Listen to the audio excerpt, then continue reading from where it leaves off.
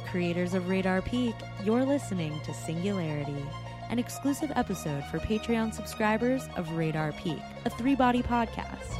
I'm Allie. I'm Brett, and each episode we'll talk about science, emerging theories, unexplainable ephemera, and everything in between.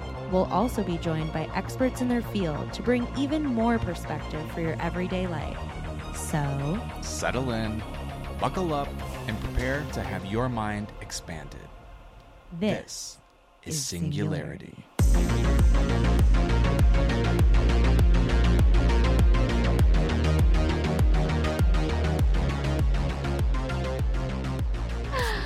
All right. Well, perfect. Welcome. And thank you so much for making the time to be here. Brett and I are big fans of your TikTok and your YouTube. Wow. And we've got nothing but questions for you.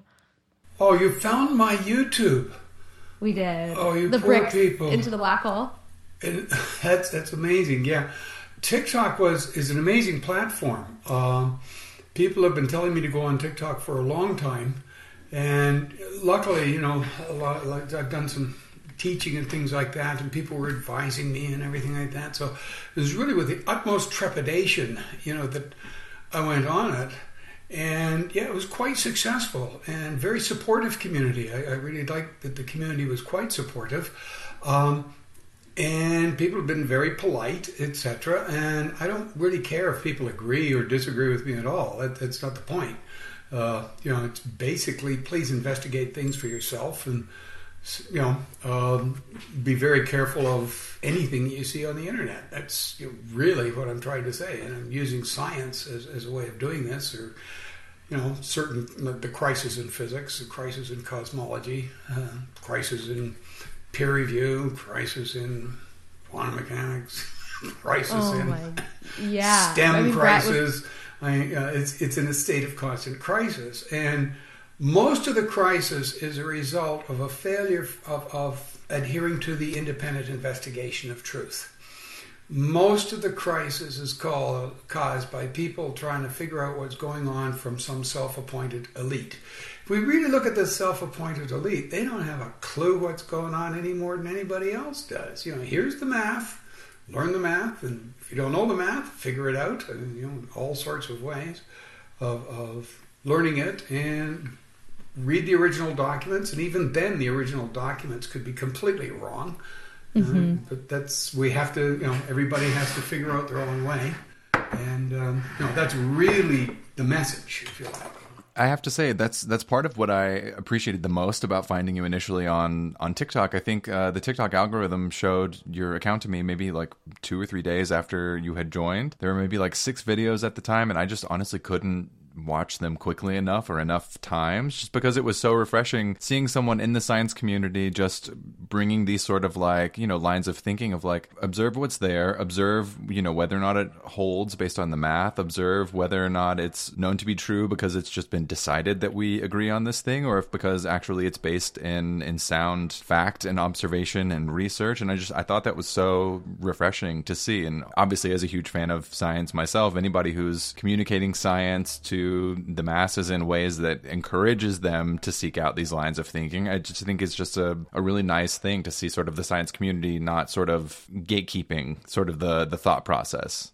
Oh, that's very kind of you to say that. Thank you so much. I really appreciate you saying that, because I was unaware, because I sort of had been away from the sort of academic community for some time and away from the research and stuff like that, and sort of came back to it. I went to New Zealand for a while, and there I was mostly involved with education within various different Maori and South Pacific communities in South Auckland, and in particular.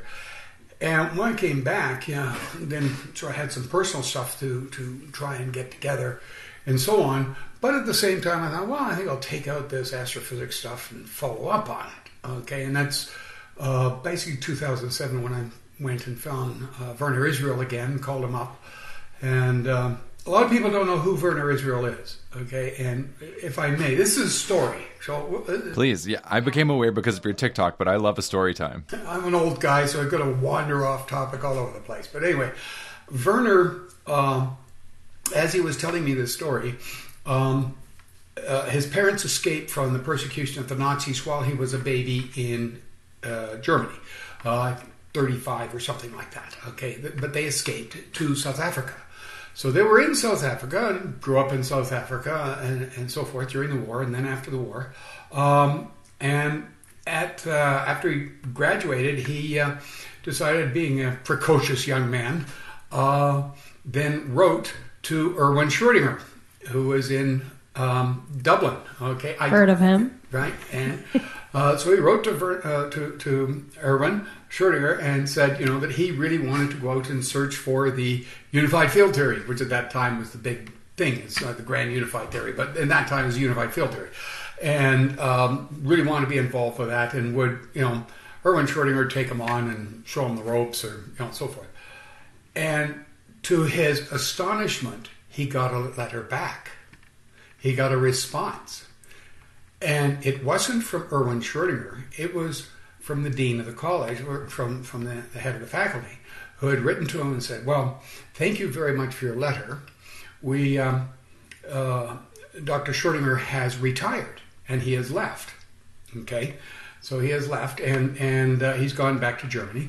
However, we do have a project for you, which is with scholarship, everything paid for, etc., to do research on general relativity that we have here. Would you be interested? Amazing. Well, of course, Werner would be completely out of his frickin' mind if he didn't take that on. So anyway, packed his knapsack and heads over to Dublin. Gets to Dublin, and they gave him Erwin Schrödinger's old office. Amazing. So he's walking into Schrödinger's office, the Erwin Schrödinger. Now, if you know anything about Erwin Schrödinger, the guy completely left the office. He just stood up, walked out, and there he is. He didn't clean up his office. He didn't clean up anything. It was all packed with papers. The coffee. The coffee was still cold sitting on the desk. Thank you, I am out of here, right?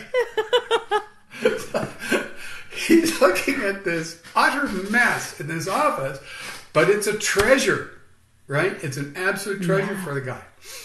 And there were big piles of paper, which Erwin Schrödinger had been reading through with notes on it. He says, "Oh, this is nice." And moves a pile off the chair, I guess, sits in his chair, and looks around, sees this pile, and says, "Okay, well, it's got notes on it and stuff like that. Let's see." And they were sort of categorized in different categories that Schrödinger was going through, and there's a pile of papers, and it was on quantum gravity.